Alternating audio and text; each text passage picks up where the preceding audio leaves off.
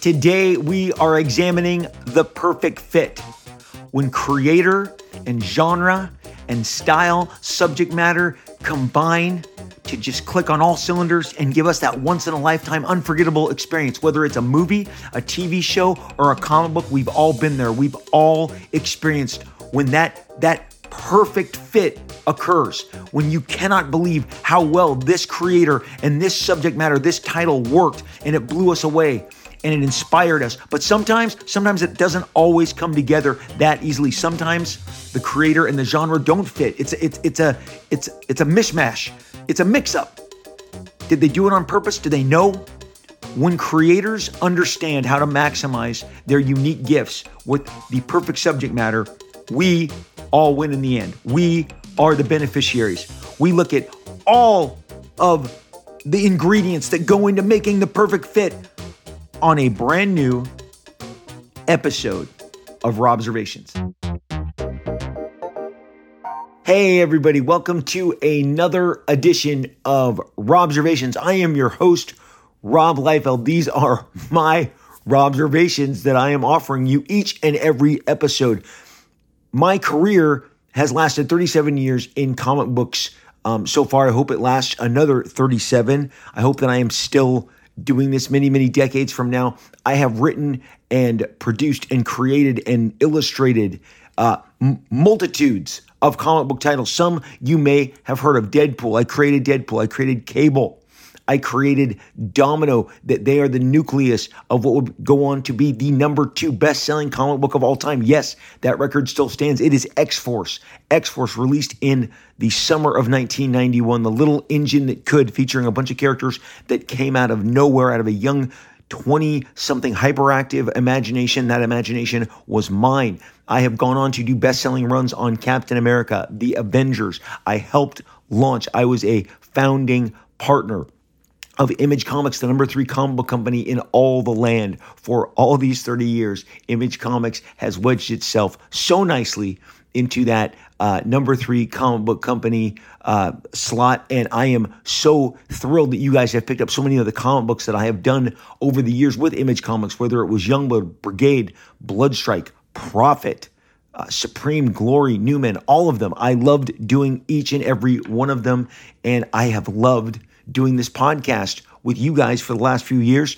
We are powering through. We are grabbing more listeners each and every episode. I am so thrilled. I do not say it enough. I do not express nearly enough that I am so grateful that you are here and listening to me and that we get to talk and share. And again, I am just so thankful that this audience exists and that we can have this dynamic. Robservations is my, chronicle, my comic book chronicle of my existence with comic books. It began when I was 7 years old, pulling comic books off the spinner rack. It has been a wonderful journey. I found my career in comics. That passion translated into an amazing career in high school for my, curriculum, my projects. Each and every semester, I was able to coerce my teacher into allowing my curriculum, my workload to be sample pages, drawing comic books, storytelling, sequential art that would launch me into the comic book field. And I was fortunate enough, less than 1 year after graduating high school, I was able to get hired in comic books. And it was very exciting. And I have never looked back. I have been able to express my passion for comic books over thousands and thousands of pages. And I am so glad that comic book fans accepted me just in the same way that you are accepting me on this podcast each and every week, twice a week. We show up on Tuesdays and Fridays, and we are so thankful that you are there on the other side of this mic. Today, we are jumping straight into our very just joyful topic of the perfect fit. The perfect fit. It's something that happens with directors on movies, in nowadays in streaming and television. It happens in comic books. It happens in books. It's just the perfect fit of artist and material subject matter that creates a dynamic that results in fandom absolutely swooning over that particular work, that particular body of work, storytelling, and launching both the character and the creator, but mostly us as fans, on a next level journey. The perfect fit is something that may not come around due to your editor's guidance. They may want you to do something else. I have talked in my own career, I can only speak from my own personal experience, how people guided me towards certain projects that they wanted. I have spoken often.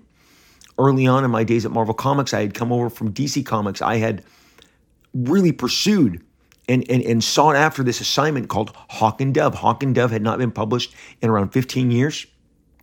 The Hawk and Dove pairing, it was two brothers, Hank Hall and Don Hall, had never been a winning combination. No matter how great the talent that had touched it previously, it had one of the seminal creators of Spider-Man and Doctor Strange, Steve Ditko, who launched it. It was part of his brainchild, and originally it was born in the backdrop of the 1960s and the war and peace kind of discussions and debates that were heating up campuses all across the country. And so Hank Hall was, in today's world, would be Fox News, and Don Hall would have been CNN. It was War and Peace, War and Peace. It was very much a juxtaposition of two, conflicting viewpoints, especially during the very controversial Vietnam War that was going on in our country, in the United States of America, and being waged from the United States of America over in the jungles of Vietnam.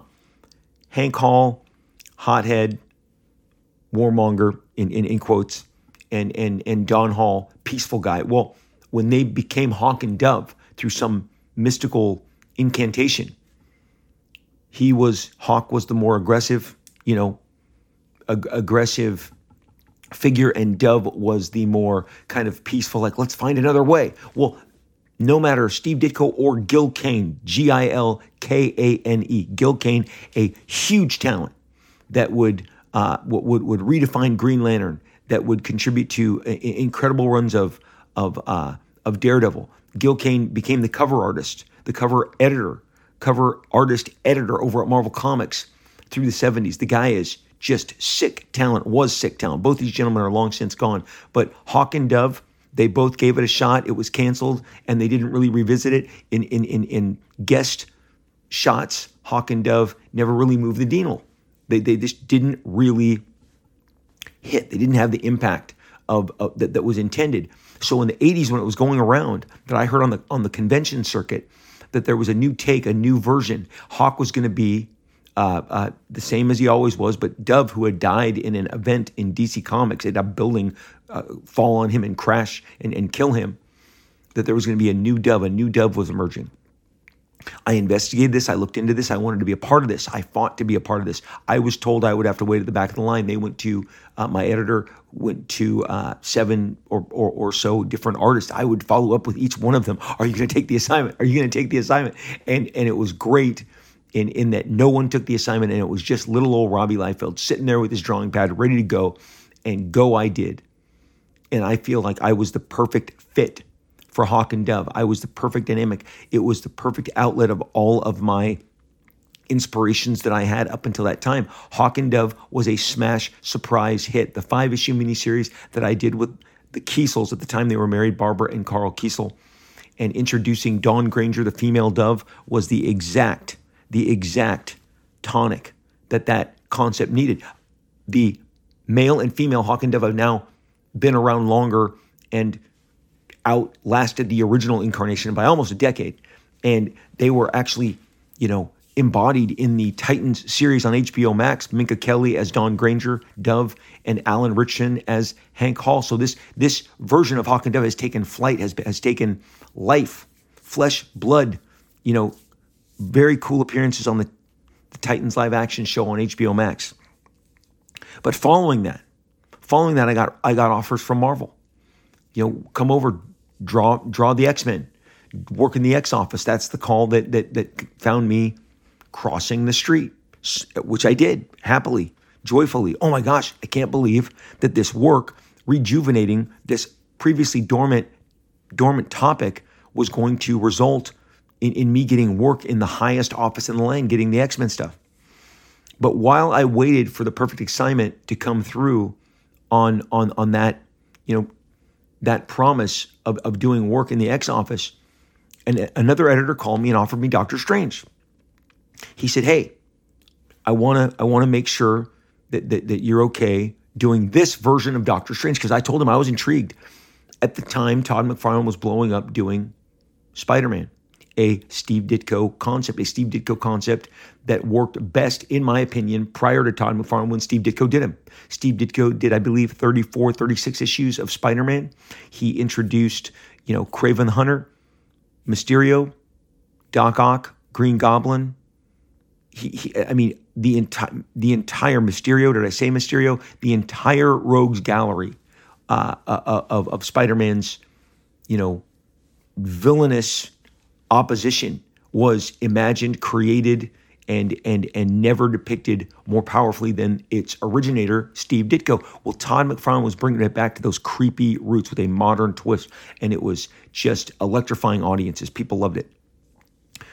The same Ditko energy that went into Spider-Man went into Doctor Strange. He had created Doctor Strange and Clea and Dormammu and Nightmare, and I thought, hey, I could get in on some of this action if they let me stick with this weird approach. Well, he said, no, Rob, we're not going to do it like that.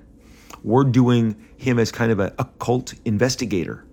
And I'm like, a cult investigator? I don't want any part of that. He's not even going to wear his traditional costume. He's going to wear like a coat and investigate, vampires, werewolves, demons. And I'm like, that's not the Doctor Strange that I want to do. That's not the Doctor Strange that is going to give me the success that I need to keep paying my bills and growing my fan base. Because I've seen missteps in comics. I've seen, less than perfect fits. And I knew right there and then that Doctor Strange was not a perfect fit for me under those conditions. Doctor Strange, a cult investigator, was not what I wanted to do. But if we were going to do the Eye of Agamotto and Nightmare and Dormammu and Baron Mordo, I was all for it. I wanted to basically, in essence, go as deep in on the Ditko-esque representation of Doctor Strange as Todd was doing with Spider-Man. But I was told no, under no circumstances. Now they followed through on that occult investigator angle, and it failed. Predictably, it failed. They had a really good artist. His name is Jackson Geis. He had been tearing it up for a decade. Very accomplished, brilliant artist, but that he could not elevate this more calm down, this more quote unquote realistic approach to Doctor Strange. It just was not going to cut it. That's not what the fans wanted. And the editor was very unpleasant with me when I didn't go the way that I did, but thank God I didn't. I stuck to New Mutants.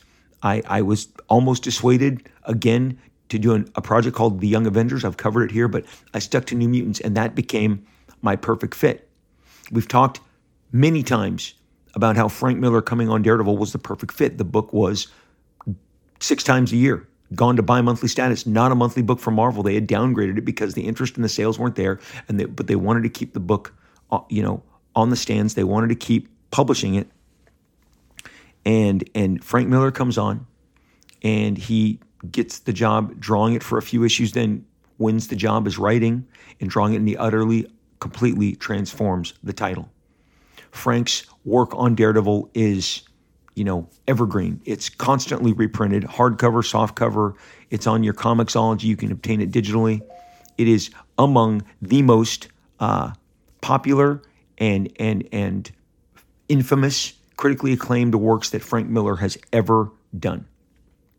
It is a street-level hero, and at the time, Daredevil was still, prior to Frank, battling a goofy rogues gallery. The Jester was kind of a, drugstore version of the Joker. The Jester was not terribly compelling. Mr. Hyde was not terribly compelling. The Owl was not terribly compelling.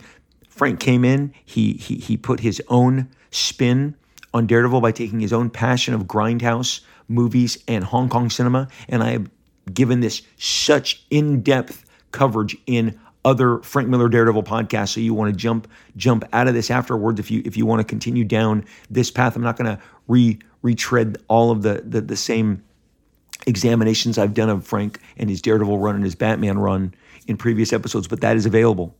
Frank thrived on street-level characters. He knew exactly what this character needed. It needed more grime. It needed more violence. It needed a darker tone. It needed more smashing of elbows and knees by introducing the Eastern themes of the Yakuza and smashing it up against the New York mob.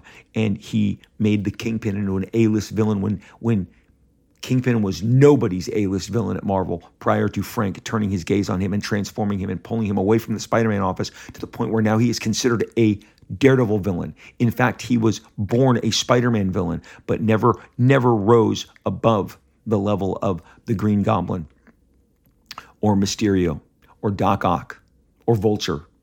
And you know, nowadays with all the symbiotes, you know, Venom, Shriek, Carnage.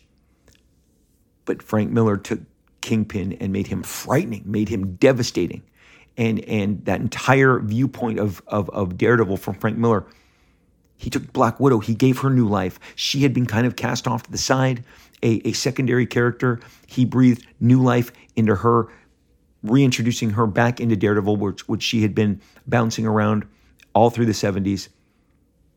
Gave her a different look, cut her hair, gave her a updated kind of representation, and introduced a seminal character named Elektra that just turned the entire fortunes of that comic book around. It goes monthly. It becomes number one, all under the penmanship and the artistry of one singular Frank Miller. That is the perfect fit. We are talking the perfect fit. Frank finds his way over at DC Comics to Batman, kind of the yin to Daredevil's yang, except obviously Batman predates Daredevil, is the more famous of the characters, but we've covered Batman was in kind of the same condition that Daredevil was in. He was faltering.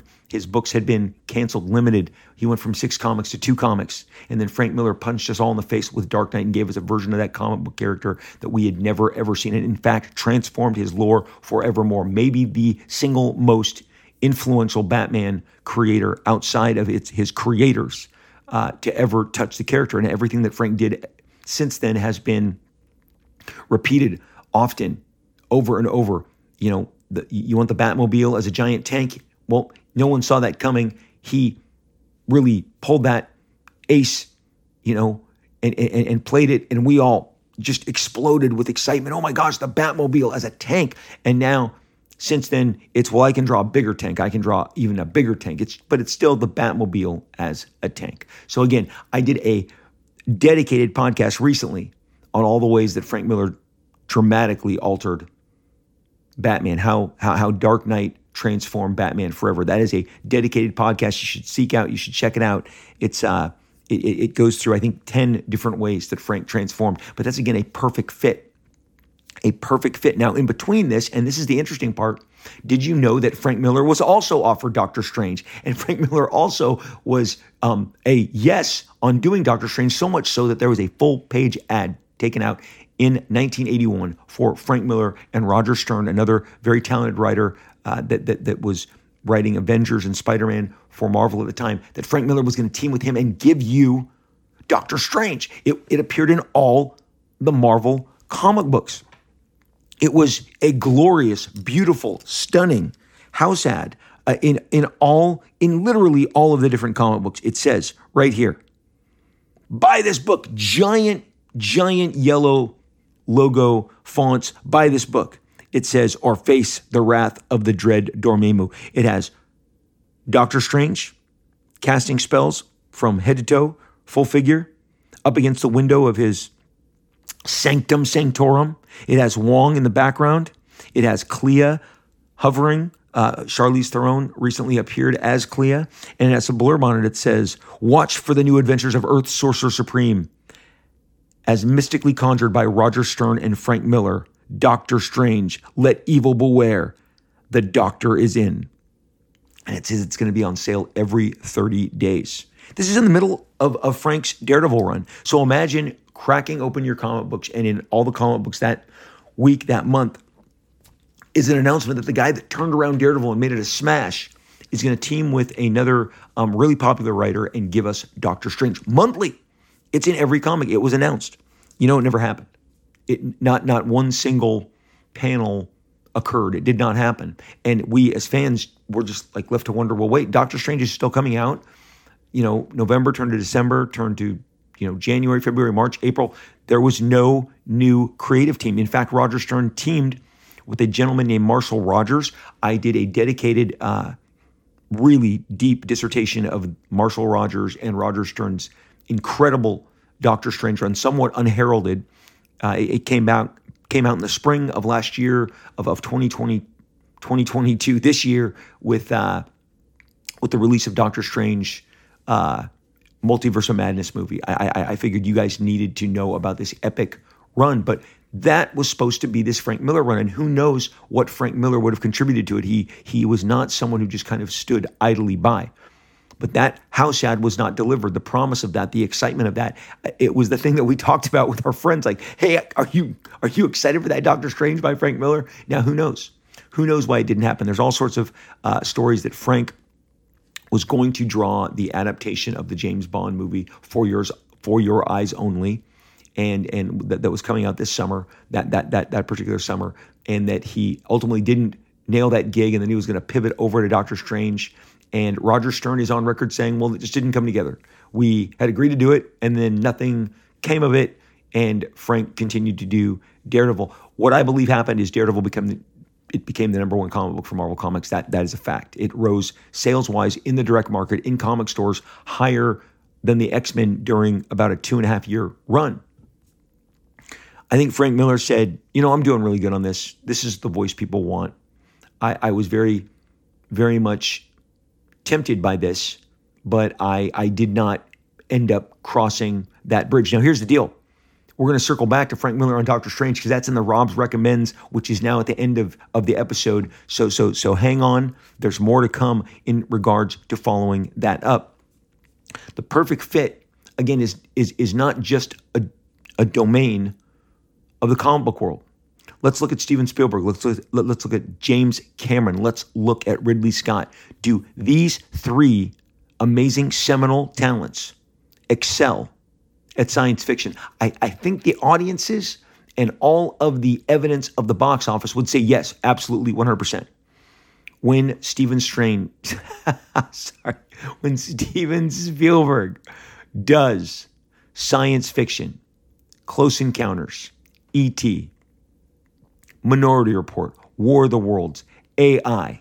I mean, that's just 5 of his brilliant, amazing science fiction accomplishments. And that's not even counting Jurassic Park, which is absolutely science fiction. Steven understands the blockbuster and nuance that he personally delivers on each of those very Spielbergian crafted films. He understands what we want from a character. He understands the spectacle we want from science fiction. He understands the pace. He understands how to give us a shock and an awe and a surprise. I was a kid when I saw Close Encounters. I wasn't expecting as nuanced a story as it was, but I went along for the journey. And it was state-of-the-art in the way that it was directed and presented. So much so that recently my oldest son, who wanted to check it out, I warned him, this is slow, this is nuanced, okay? This isn't Minority Report, but he loved it. It builds, it crescendos to that giant mothership ending and at Devil's Peak, and it just holds your attention and spectacle the entirety.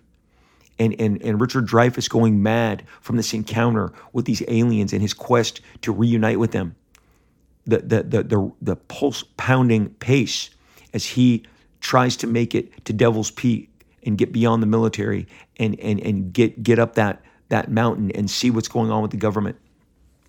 That was Spielberg's first big flex with sci-fi. He would then even streamline it, obviously, and we would all turn on our heart lights for Mr. E.T., which was the blockbuster of the summer of 1982. I mean, that thing took everybody by storm. E.T. was it again gave a nuanced science fiction tale. It threw an alien right into the middle of suburbia and to a group of kids with their single mom.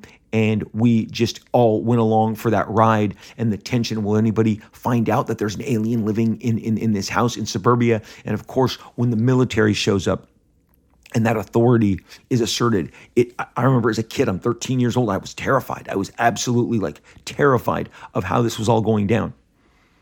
Later on in his career, obviously Jurassic Park, to bring those dinosaurs to life, to bring that wonder, that spectacle, to go on that journey and look through John Hammond's eyes, and then look through Laura Dern's eyes and Jeff Goldblum's, and just see the entire shock and awe of this new age of dinosaurs. It was incredible. Again, frightening, almost horror film level jump scares throughout the original Jurassic Park, and an encounter with both practical FX and CG effects that just blew us all away and found us going back again and again and again to consume the wonder of Jurassic Park. In the 2000s, he emerged spectacularly. One of my favorite Steven Spielberg movies of all space and time is Minority Report. It is the perfect blend of a giant star turn by Mr. Tom Cruise, who we're going to talk about here real quick. Right after we cover this, we're going to pivot a little to Mr. Tom Cruise and his perfect fits. But Minority Report is just amazing. It almost becomes superhero level action when the police attempt to take down Tom when he turns to run. It has overtures for me of a movie I've loved my entire life. As a kid, I saw Logan's Run, and Minority Report has, it's Tom Cruise's run. But it is the world around the corner. And Steven talked openly how he met with futurists to ask, how are we going to, be presented with technology in the years to come? And whether it was the moving, newspaper on the tablets or the eye recognition in the mall, just the subtle stuff to go along with the jetpacks and the precog technology. Just phenomenal science fiction. Following it up with Tom Cruise and War of the Worlds. Steven Spielberg tackling this epic, conquest of aliens over humans in this crucial battle, this crucial showdown where they are just wiping us out. The spectacle is there, but it is human, it is real, it is tense, it is just extremely exciting. It is unnerving when Tom Cruise drives away with his daughter and she is screaming in the car. It is absolutely an unnerving experience in the theater, at home, wherever you encountered it. Steven Spielberg loves science fiction. He loves the sense of wonder, the sense of spectacle that he alone can bring to it. But he's not alone, obviously. James Cameron, outside really of True Lies and Titanic, he is such a giant flex in the sci-fi world. I mentioned recently my son wanted to rewatch Avatar. He wanted to reevaluate it because he had heard the internet doesn't think that it's a very good movie anymore. I literally coughed up in laughter. And then you saw that in one movie, James Cameron with Avatar, which was brand new, completely new intellectual property, characters that had never existed, not based on a book, a comic, a short story. James Cameron just laid out this world of Pandora, and you can see the influences all over it. You want to compare it to Dances with Wolves? Great, do that. You want to compare it to Fern Gully? Great, do that. You want to compare it to Pocahontas? Great, do that. The bottom line, it is a great merger of fantasy and technology. Flying dragons and exoskeleton supersuits, bows and arrows and giant powerful tech guns with tech ammo. Basically, there are spaceships, and then there are people on, multi-limbed horse-like creatures, and again, dragons and hair and tentacles that merge to give this, symbiotic relationship. The movie looks amazing, and it's literally 13 years later, and you still your jaw is on the floor at how amazing James Cameron pulled off all the various visuals. I could not be more excited for the sequel to Avatar, but The Abyss is in the same camp. It pioneered the technology that would give us the T2 and Ed Harris dropping to the bottom of the ocean, encountering these alien creatures. The mystery that's surrounding that entire movie. Obviously, Terminator 2. This guy flexes on sci-fi like few ever. He understands his sci-fi is brawny, it's muscular. Even when Linda Hamilton transforms, she becomes this frighteningly badass female tour de force. She's a powerhouse as she goes up against this indestructible cyborg for a second time, and now this newfangled version of it. The careful blue lighting that I've talked in so many different podcasts, that so many in my field, we're always trying to bite on that James Cameron lighting, because he knows exactly how to light something to make it look ominous, to make it look terrifying, to make it look, as impressive as hell. The guy understands how to hit a light source, how to light a scene. Aliens, how do you follow Ridley Scott's terrifying, in space, no one will hear you scream, alien film that just rocked a generation. And then 7 years later, he's like, well, I'll make it a giant action film. And all the Space Marines, all of that gear, Vasquez, all of that amazing exoskeleton tech. He was tickling us with what would be coming in Avatar, all the way back in Aliens. He understands the scope, the feel. He needed to go bigger. The giant mother alien. I mean, all of those different eggs, that terrifying landscape when they realize they're wandering into where all the eggs are laid. Again, James Cameron just digs the technology, the scope, the spectacle. He understands the pacing. Again, maybe a little brawnier, maybe a little more muscular than any of the other sci-fi. Certainly more so than the sci-fi that Ridley Scott excels at, and is slightly more creepy and more disturbing. Blade Runner is one of the greatest science fiction films of all space and time, no matter how many people saw it. And coupled with Alien, and I'm going to tell you, I will go to the mat on Prometheus. I dug it so much. I absolutely just could not get enough of it. Loved Ridley Scott revisiting that world. Again, Ridley Scott understands aliens, creatures, tech, giving newfangled designs in regards to weaponry, technology, and again, literally creating these kind of terrifying gods in his movies. The guy just understands. He just understands sci-fi horror, maybe with the best of them. And again, Prometheus, those big, terrifying blue deities, revisiting the aliens, all of the different technology that they brought to the world in order to explore the, unexplainable phenomena. Ridley Scott, James Cameron, Steven Spielberg, sci-fi is the perfect fit for them. Now both Cameron and Spielberg have proven, look, we can go way beyond this box. We can give you, a Schindler's List. We can give you a Titanic, something that is, bereft of all sci-fi, wonder details. It is, they are more, tragic stories, more human element depictions, dramas. They're flat out dramas, and they're great, and audiences responded.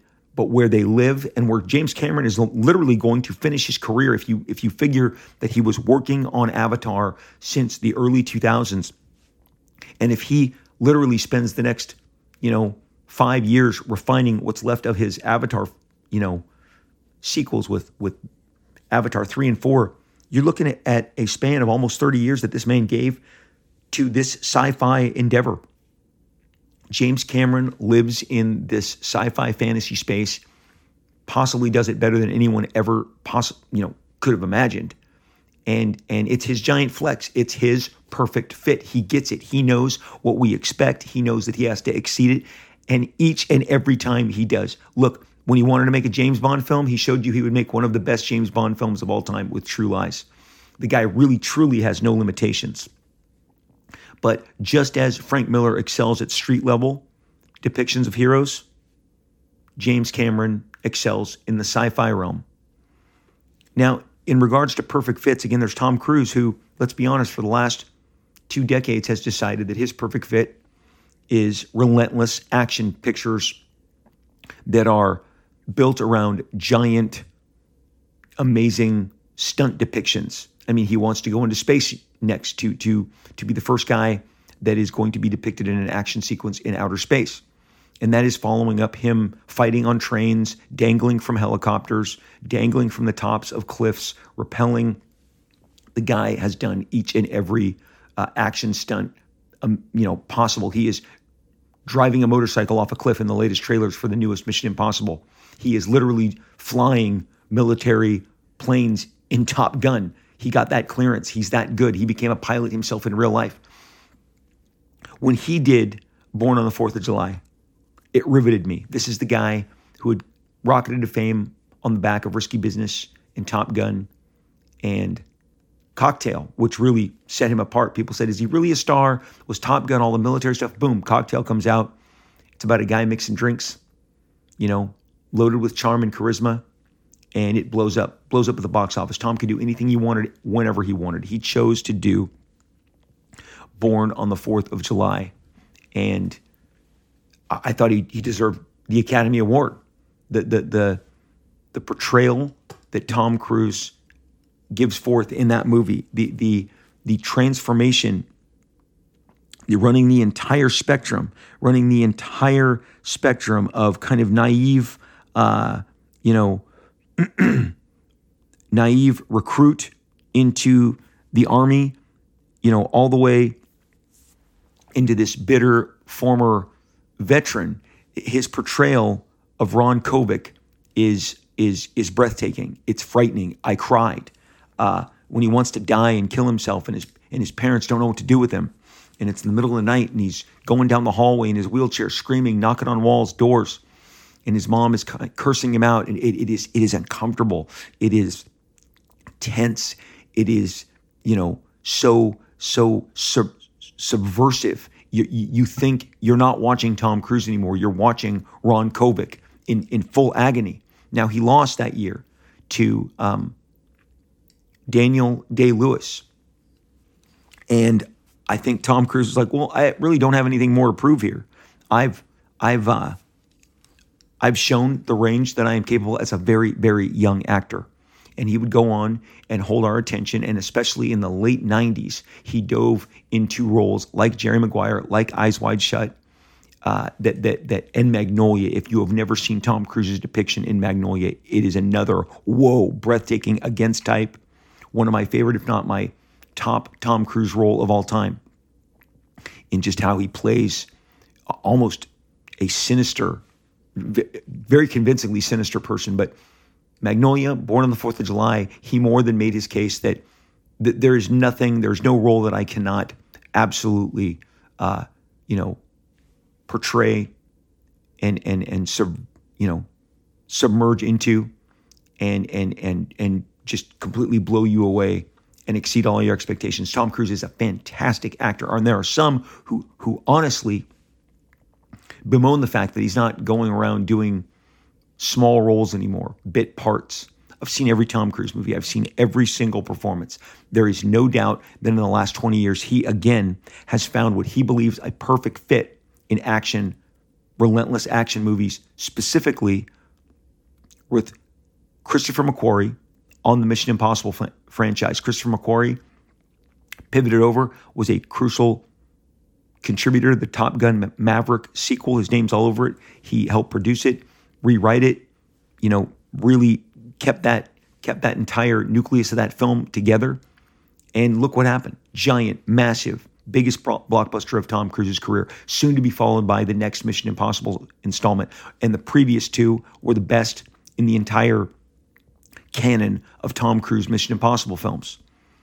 He and McQuarrie have this incredible chemistry together, and they have committed to making so much cinema. Again, they met on Jack Reacher, where Tom was criticized for not embodying the character. The way that Alan Ritchson embodies Jack Reacher is exactly how he is supposed to look. per the novels, per the author. That is a true reflection of the material. But McQuarrie and Tom took on that first Jack Reacher is a fantastic film. Again, relentless action, a different level of action, more street level, more smarts, not as much tech and wizardry and spectacle as Mission Impossible, but is a great street level action film. Tom Cruise has devoted himself. There are even parts of Night and Day that I think are fantastic.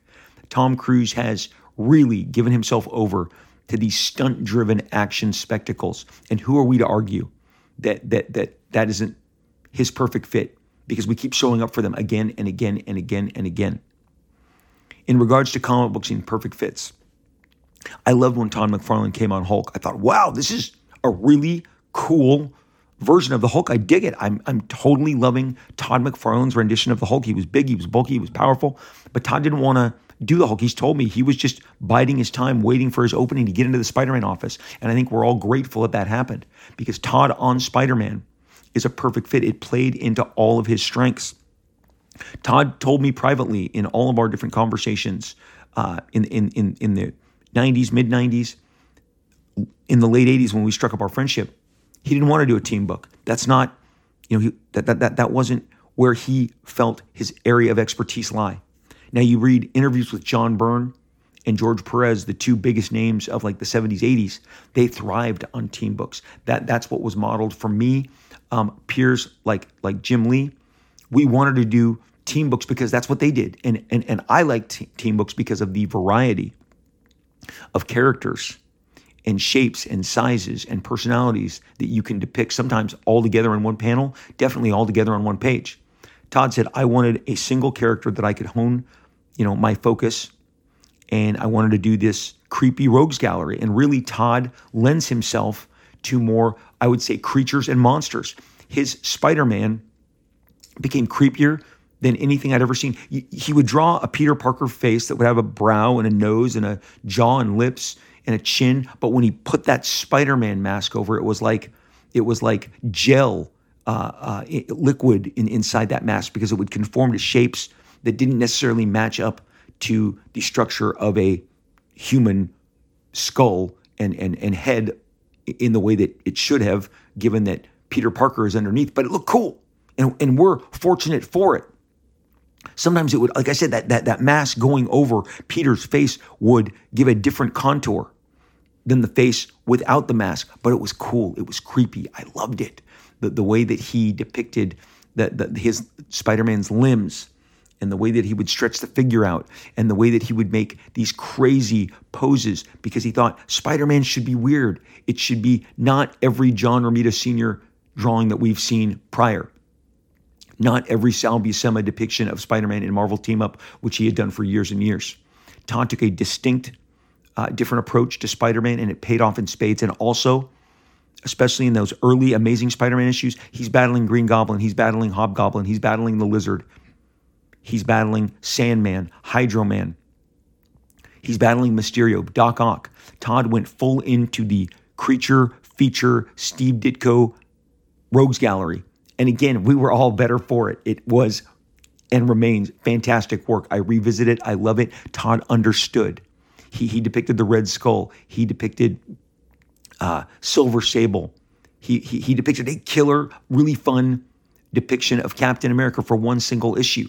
But Todd wanted a solo character, not a team book. Again, I told you how he would give me a hard time and be like, but you're doing the team book and measuring the eyes and the nose and the hair and the stubble and the mouth and the teeth, all those mouths, all that teeth. I'm just doing the big Spidey. Meantime, you got all those kids and the New Mutants. Well, he knew what he was doing. He honed in on Spider-Man, and the audience locked in and loved it. And it was, in fact, what? A perfect fit, an absolute perfect fit. So much so that he was rewarded with his own showcase where he wrote and drew it, and then he gave us Kraven, and then he gave us the Wendigo, and he went out with an X-Force crossover with his buddy Rob and a killer depiction of the Juggernaut. And from there, he pivots a year and a half later, gives you Spawn. Again, single focus character, heavily, just focused on the representation of creatures. The Clown, Violator, Malebolgia. If you've ever heard Todd, Malebolgia. Okay, all of the different various depictions of Spawn as a knight, Spawn throughout history, medieval, whatever. Todd went full on into that same creature mode that powered him on Spider-Man. He knew what his strengths were. He knew what his perfect fits were and what they felt like, and how he could best manifest those for us to the maximum audience, satisfaction. And he did, again, repeatedly. Todd hasn't really drawn a comic for the last 2 decades. When he does draw comic books, it is distinctly different than when he inks other people's drawings, because Todd has a unique design sense, page design. It is fantastic. He was being influenced by the same anime and manga that the entire peer group was at the time. We would kind of all whisper, have you seen that Akira? Have you seen that, Pat Labor, that Gundam? We were all passing around all that same stuff in the late 80s, early 90s. But the manga and anime speed lines were one of the first, he incorporated earliest, first, foremost in the pages of Spider-Man in the service of kind of, it would appear, speeding up the action between his various creature factions. And of course, I'm leaving out Venom, the absolute depiction as put forth by Todd that has defined a new generation of Spider-Man villain. I mean, Venom was so popular that it's like they just continue to take pieces of him and spin him off, whether it's, again, the aforementioned Carnage or Shriek, all the other symbiotes that I don't have on the tip of my tongue right now, but with those giant razor sheep, that big, giant, creepy white eye against the entire muscular black costume depiction, Todd nailed Venom, and an audience followed him forever, it seems. So a perfect fit, Spider-Man, not the Hulk, not Infinity Inc., not the other stuff that Todd had danced with, but he found Spider-Man, he locked in. That was his absolute perfect fit. Jim Lee on the X-Men. You could tell this is a guy that wanted to draw Wolverine his entire life. Our entire, age group grew up loving Wolverine, raised on John Byrne's Wolverine, Paul Smith's Wolverine, Barry Smith's Wolverine, Mark Silvestri's Wolverine. Jim Lee, when he got that chance, he jumped and put Wolverine back at the fore. His Uncanny X-Men, which to me is the pinnacle of his entire career, because you could see the love and the passion and the respect for everything that had come before, all put together in this relentless package with energy and detail and killer figure work and snarl and strut. I mean, that Wolverine had power. If you were doing the X-Men in the 80s and 90s and you couldn't pull off Wolverine, the audience wasn't there for you. The audience was there for you if, in fact, you could do a top flight Wolverine. And so Jim on X-Men was perfect. And again, you got to see him draw a beautiful and sexy and appealing Storm or Jean Grey, along with the, very macho and brawny Cyclops and Wolverine and Archangel. It was the perfect place. A team book perfectly exhibited all of Jim's different strengths. In the same way that Todd was honed in very specifically on Spider-Man, Jim was honed in on depicting all of the various cast members of the X-Men and giving them each different levels of appeal. I mean, an entire issue of Rogue in the Savage Land is just eye-poppingly gorgeous and beautiful, and Jim really wanted to put his own stamp, his own imprimatur on Rogue, and he did. And it was fantastic. I remember grabbing that book off the stands. I was drawing comics. I was watching all of my peers so carefully. And that's an issue that, in fact, was not inked by Scott Williams, was inked by Art Thibert, which was like, wow, I didn't see this coming. And it still looked fantastic, looked amazing. Jim on X-Men was the perfect fit, the absolute perfect fit. Another artist who I don't believe was a perfect fit for the X-Men was John Romita Jr., the son of John Romita Sr. He was another guy who had done Spider-Man, and I really liked his Spider-Man. I met, all manner of different cool characters while he was doing Spider-Man. He had a two issue arc on Spider-Man versus the Juggernaut. He had Hydro Man. He introduced a bunch of cool different characters. He depicted Vulture. I loved John Romita Jr.'s Spider-Man, but he followed one of the greatest runs on X-Men ever, Paul Smith. And to this day, fans my age were like, it was a letdown. It wasn't what we wanted. This wasn't the guy who we felt was excelling in the footsteps of John Byrne and Dave Cockrum and Paul Smith. And then the annuals by Art Adams and Barry Windsor Smith and all the other different X-Men events that were going on around it. He found his way to Daredevil later in the 80s, and a perfect fit was born, just like Frank Miller before him. And in fact, he would go on to do Daredevil with Frank Miller, and it was a perfect fit. The X-Men, it was professional, it was well done, it just was not a perfect fit. It was not the criteria that X-Men fans had for that book at that time. It just didn't have the same come togetherness, the fit like a glove that it did for Dave Cockrum and for Paul Smith, and especially John Byrne, who gave us the epic run. Those pages from John Byrne's Uncanny X-Men run are selling individual interior pages for six figures. If you do not think an entire era, an entire group, a generation of young men and women who grew up on that X-Men saga by John Byrne and Terry Austin, if you do not think that they are in fact, worshiping that run, check out when those pages go to auction. Check out the $50, $60, $70, $80, $90, $100,000 pages that find their way to those exalted numbers by people just trying to outbid each other because they want it, because it's a piece of history, because it's a piece of lore. But when John Romita Jr. jumps on and does Daredevil, it's a perfect fit. Street level heroes is where he lives and breathes. The aforementioned Spider-Man, and then Daredevil with Ann Nocenti, then later Frank Miller. It was like, this is exactly where John Romita Jr. belongs. He was tapped to do the Avengers at one point, and it's a run that you probably don't remember because it was not a perfect fit. He went over to DC, and someone thought it would be a good idea for him to do Superman instead of Batman, and it's a forgettable run because it was maybe the most misfit combination. It just did not fit. John Romita Jr. doing kind of cosmic level scale stuff just was not the perfect fit, not in the same way that him doing a Batman or a Daredevil or street level Spider-Man characters are. That is where he absolutely shines. That is where he is just exalted. He just gets it. It's better. He understands that same low, entrenched elbows, knees, the grit, great action choreography, all of that stuff is where he embodies his style and his techniques and his storytelling the very best. Jack Kirby did not do a run on Spider-Man. Jack Kirby did not do a run on Batman because they were, in fact, not perfect fits. He drew Spider-Man a couple times, and if you go on the internet and you wander into anybody, now he penciled the cover to Amazing Fantasy, Spider-Man's first appearance, but Steve Ditko inked over it. So it's this perfect blend. You got Steve Ditko's creepy, soft, beautiful rendering line. So he kind of smoothed out the Kirby boldness. But most of what made Kirby was his boldness, his big, bulky, figures, formats, storytelling.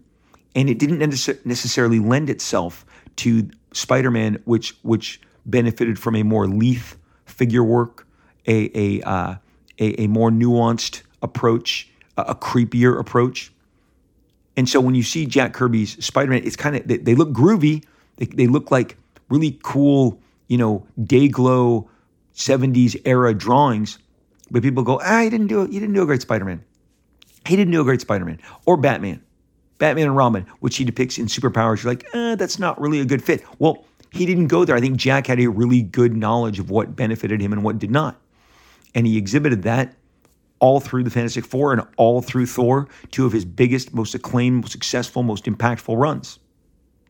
Over at Marvel, when he went to DC, he created his own world, the fourth world. Maybe the world wasn't ready for it.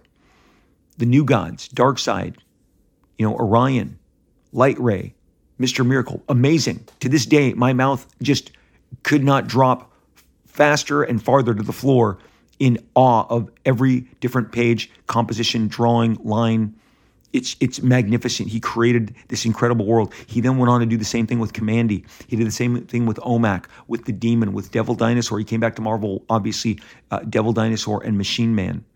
And Captain America is a perfect fit. Jack created him. How could it not be a perfect fit? He and Joe Simon introduced Captain America during wartime, World War II.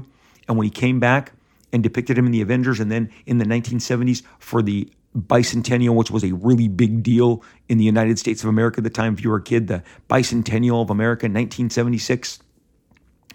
You had all these 1776, 1976, huge bicentennial celebration. They got Jack Kirby, the creator of Captain America, come back and do a year on Captain America. It was big, it was bold, it was ballsy, it was brawny, it was macho, but not the same skill set that would make Spider-Man successful. Jack knew intrinsically. Stay away from that stuff. He had a good meter as to where to, put his strengths and his talents. And it just didn't lie with Spider-Man and with Batman. We could go on and on and on. I could keep doing the perfect fit. There's probably a sequel to come. I'm going to end this, though, by telling you that there's a gentleman that's about to give you a comic book that is indeed a perfect fit, possibly 40 years in the making. And that is Marc Silvestri's new Batman Joker book. Marc Silvestri is sitting alongside of me in Portland, Oregon in 2017. We are in Portland for an Image 25th anniversary event.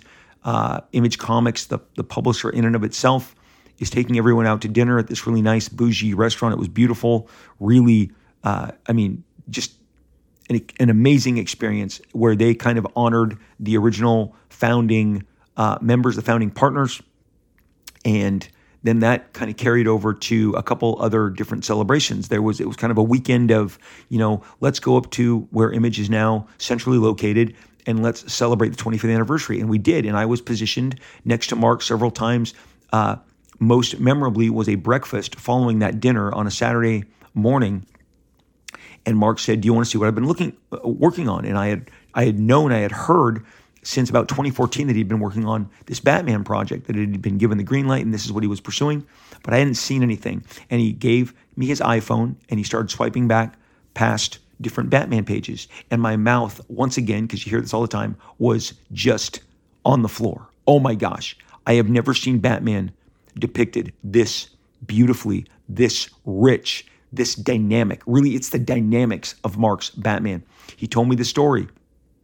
It was a new twist, a brand new kind of approach to the Batman and Joker dynamic. Harley Quinn is also along for the ride. I don't want to, ruin a bunch of the details inherent in the book, but right there in 2017, I saw 3 issues worth of the most amazing depictions of Batman, of Gotham, of Commissioner Gordon. Marc's strength for me, he's so multifaceted, but his figures and his faces are second to none. I have talked often, just so you know, I believe Marc to be the single most talented illustrator, comic book, artist of our age, of my generation, since, breaking into the business. I think Marc draws rings around everyone casually. He puts everyone else just, it's almost to shame how amazing he is with not only his page layouts and his design work and his figure work, his faces. He brings a rendering style that he is clearly taking from Bernie Wrightson, which is no simple feat in and of itself on any level. Bernie Wrightson really pioneered this form of cross-hatching, kind of this crossover, multi-level depth of cross-hatching on Frankenstein, this series of plates he did in celebration of Mary Shelley's Frankenstein. You can Google it, you can see it. It is the most refined, almost painstaking line work you've ever seen in modern illustration. Marc put his own already impossibly dynamic pencils, faces, figure work, storytelling, and he decided, as he has experimented often throughout his career, he took this approach to rendering that is steeped in Bernie Wrightson, and it works throughout in a way that no one else is going to be able to pull it off. He He applies it on faces with different core shadows, with different lighting. He applies it on even the most basic renderings of the shadow that is cast under Batman's armpit from his bicep. It's on his capes. It's on his leather. It's on the renderings on Joker. It's on the buildings. He really goes into this very in depth. It's a wonder to behold. My wife sat down on the couch next to me. They gave me a copy at New York Comic Con. He gave everyone a black and white copy of this Batman. It's called an ash can. It's a preview edition that they gave out to members of the panel. And people are tripping over themselves trying to get this. And I was very honored. Thank you, Matt Hawkins, for literally walking over and giving me a copy, knowing how much I adore and am just in awe and floored by this work. So Mark's never done a dedicated Batman story. He's done Batman Darkness. He's done some covers. But I think when you see this, you're going to go, where's this guy been with this character his entire life? Mark came to fame on X-Men. He then blew up on Wolverine. He went over to Image Comics, established Top Cow, did Cyberforce, did Witchblade, did Darkness, which I have told you previously was my favorite work that Mark has ever done is The Darkness. I think you should seek it out. It is nothing short of absolutely staggeringly brilliant, but this is a new peak, a new level. This is a guy, a master of his craft. I have never seen Batman drawn so commercially appealing and yet so just casually, effortlessly, depicted in killer action sequences. The gestures, which Mark has always been a strength of Mark, are so, you keep using the word dynamic, but they're fluid. And the battle with these creatures and the depiction and the staging and the blocking of how he depicts not only Commissioner Gordon, but Batman and Joker. It's going to literally blow you away. The mood of Gotham, the cities, the renderings, the walls, the dirt, the trash, the garbage. It is a dirty city. Batman is in a dark, depicted as he should be, in an incredibly dark, mood and atmosphere. And yet when the action springs in, it's as good as any Marvel Comics action by the masters like Kirby and Jack Kirby and John Buscema than there's ever been any action depicted. The mood, the quiet scenes are eerie, but they're one thing that they all are is each and every frame is beautiful. They're gorgeous, and this is indeed a perfect fit. Mark's clearly been working up to this for years, and he sticks the landing like few I have ever seen. Batman Joker is coming out the beginning of November. This is as perfect a fit as any as I have mentioned previously. Spielberg, Jurassic Park, Close Encounters, Cameron, Avatar, Batman, and Joker by Marc Silvestri. Enough of me talking about it. You got to see this. It is just in black and white. I just have it in black and white, so I am giving you this review from a black and white preview comic that shows the depth of Mark's artistry. He wrote it, he drew it, he designed it, he laid it out. It is spectacular. Do not miss it. This is the brand new perfect fit of our age. And boy, it feels like we've been waiting for this for a long time. I have. You guys know listening, I am not a default Batman guy. I don't naturally lean towards the character, but when there's a great depiction of him, I am there. Just like with Frank Miller's Dark Knight, this is going to be viewed as a seminal work. I can see the hardcover, the slipcase edition. It's all coming. It's all deserved. It's going to blow you away. Again, coming out in November, just in time for the holidays, just in time to knock us off our socks. I literally have said to Mark, and I have said to Matt Hawkins, who runs Top Cow with Mark, Marc Silvestri is the only guy that simultaneously wants to make me draw harder and better and also wants me to give up. Seeing his work, I am moved to retire and never try again, and simultaneously to work harder and try and achieve some level that Mark is achieving. This is master craft. This is master craft work. Mark is a master of his craft. This is art at a master level. Do not miss out. Batman Joker, it's coming to you. You will be regretful if you do not take part in this absolute perfect fit. Wrapping up all of this perfect fit with one final perspective. Take, for instance, the Ultimates, which launched with Mark Miller and Brian Hitch and went on to really define the Ultimate line of comic books at a crucial point when Marvel was looking for a rebrand in regards to their emergence from bankruptcy, trying to get this Ultimates line, to stand out among all the other comic books and all the other Marvel comic books they were publishing. And Ultimates, which was this fresh take on the Avengers through Mark Millar and Brian Hitch, and really went on to define both men. It went on to really take both men to the next level. Imagine had that been Mark Millar and John Romita Jr. We are not talking about that book in the same regard on any level possible. It would have been completely, it would have been received differently, and not the critically acclaimed, buzzworthy, it book of the moment. Certainly not providing the big push, the big gumption that it allowed Marvel Comics. It took those two gentlemen; they were a perfect fit. Miller and Hitch provided this perfect fit, the giant uber scale spectacle that both men brought to their work would not have been maximized in the hands of a guy who really thrives on street level heroes, street level conflict, street level scale. So that really puts it all in perspective. It's not that talented guys can't pull off certain scenarios. It's just that it's not their perfect fit. And when the perfect fit happens, like John Romita Jr. with Frank Miller on Daredevil Man Without Fear, then you have just lightning in a bottle and you get the results that you want, and the audience is rocked and engaged and enthusiastically receptive of the material. So there you go. Perfect fit. We've summed it up. We've given you examples of what worked, what doesn't work, certain people who know exactly how to get the most out of their talents and what genres benefit them the most.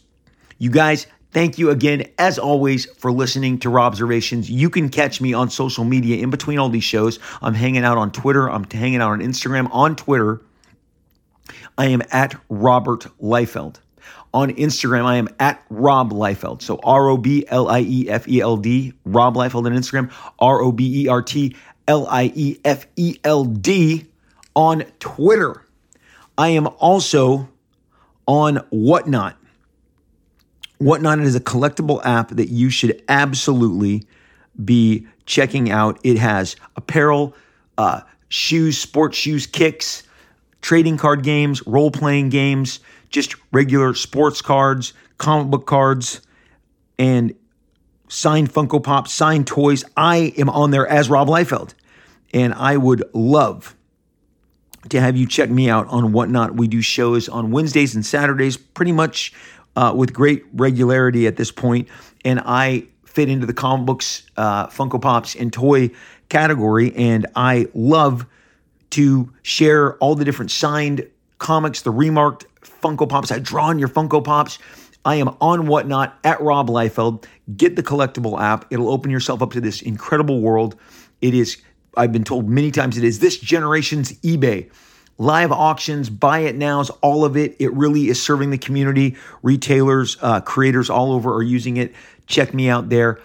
I'm Rob Liefeld. I will look for you on Whatnot. It's a live stream, so I'm talking like I am on this podcast. A lot of people say it's an extension of this podcast. I'm a little less filtered, trying to find that balance. But anyway, look for me, and I will hopefully get to check you out. Rob's recommendations. We are deep in this show, but I'm giving you Rob's recommendations. It speaks directly to the Frank Miller, Doctor Strange, Lost Opportunity. Would that have been a perfect fit? We'll never know. That ad that I mentioned at the top of the show, the ad announcing Frank Miller doing Doctor Strange, and it's going to come out monthly. Well, I've been as forthcoming as I possibly can with you. Kids of my generation were terribly disappointed it didn't happen. That ad was followed up with nothing, zilch, zero. But we did get to see Frank Miller, the legendary Hall of Fame, critically acclaimed creator. We did get to see him take on Frank Miller alongside Spider-Man. Frank Miller got to take on Doctor Strange.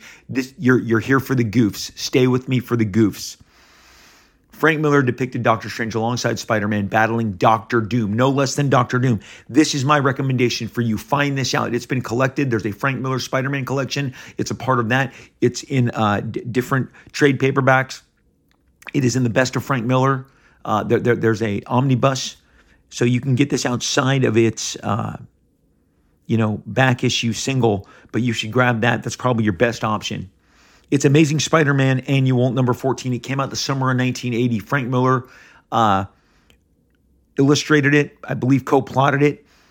Spider-Man, Doctor Strange, Doctor Doom, a kick-ass throwdown. Tom Palmer applied the finishes on this, and it is well worth your tracking down. It is a fantastic single standalone adventure, double-sized, all of the amazing Frank Miller genius that only he can provide. He draws a heck of a Spider-Man. In another world, he took over Spider-Man, and even before Todd McFarlane got there, would have transformed Spider-Man, okay, in the same way that he transformed Daredevil. But you get that sneak peek. You get to see what his Doctor Strange, the way that he depicts the Steve Ditko illustrations of magic, the way that Steve really stylistically defined how Doctor Strange wielded his magic. Frank takes on those cool configurations, shapes, forms, the bands.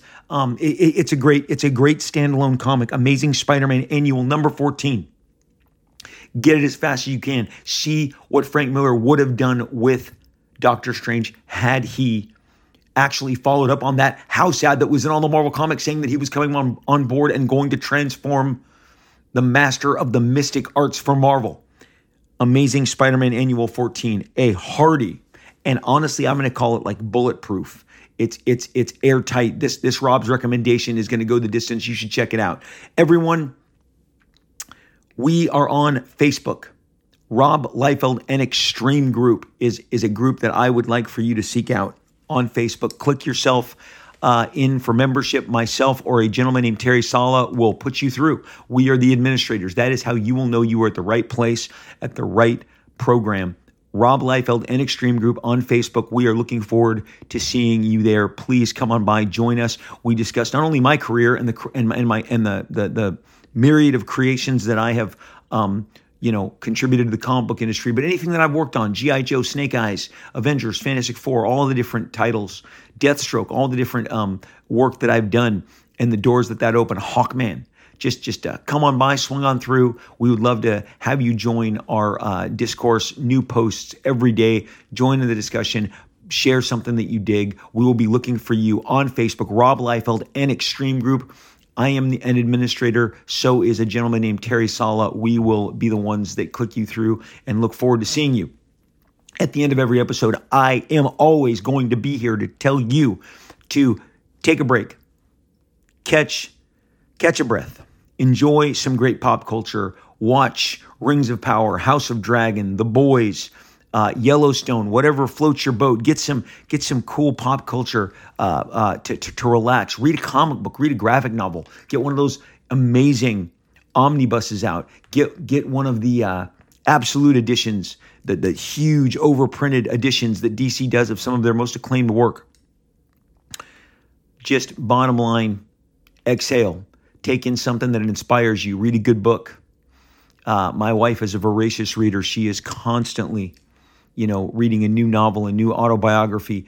She gets so excited by the new information and the stories and the places all these books take her to. The same with comics, the same with all the streaming information, entertainment that we have at our fingertips. Check it out. You know that I recommend a big old bowl of gelato, an ice cream sundae, a chocolate shake, maybe some onion rings, French fries, tacos, burritos, hamburgers, pizza.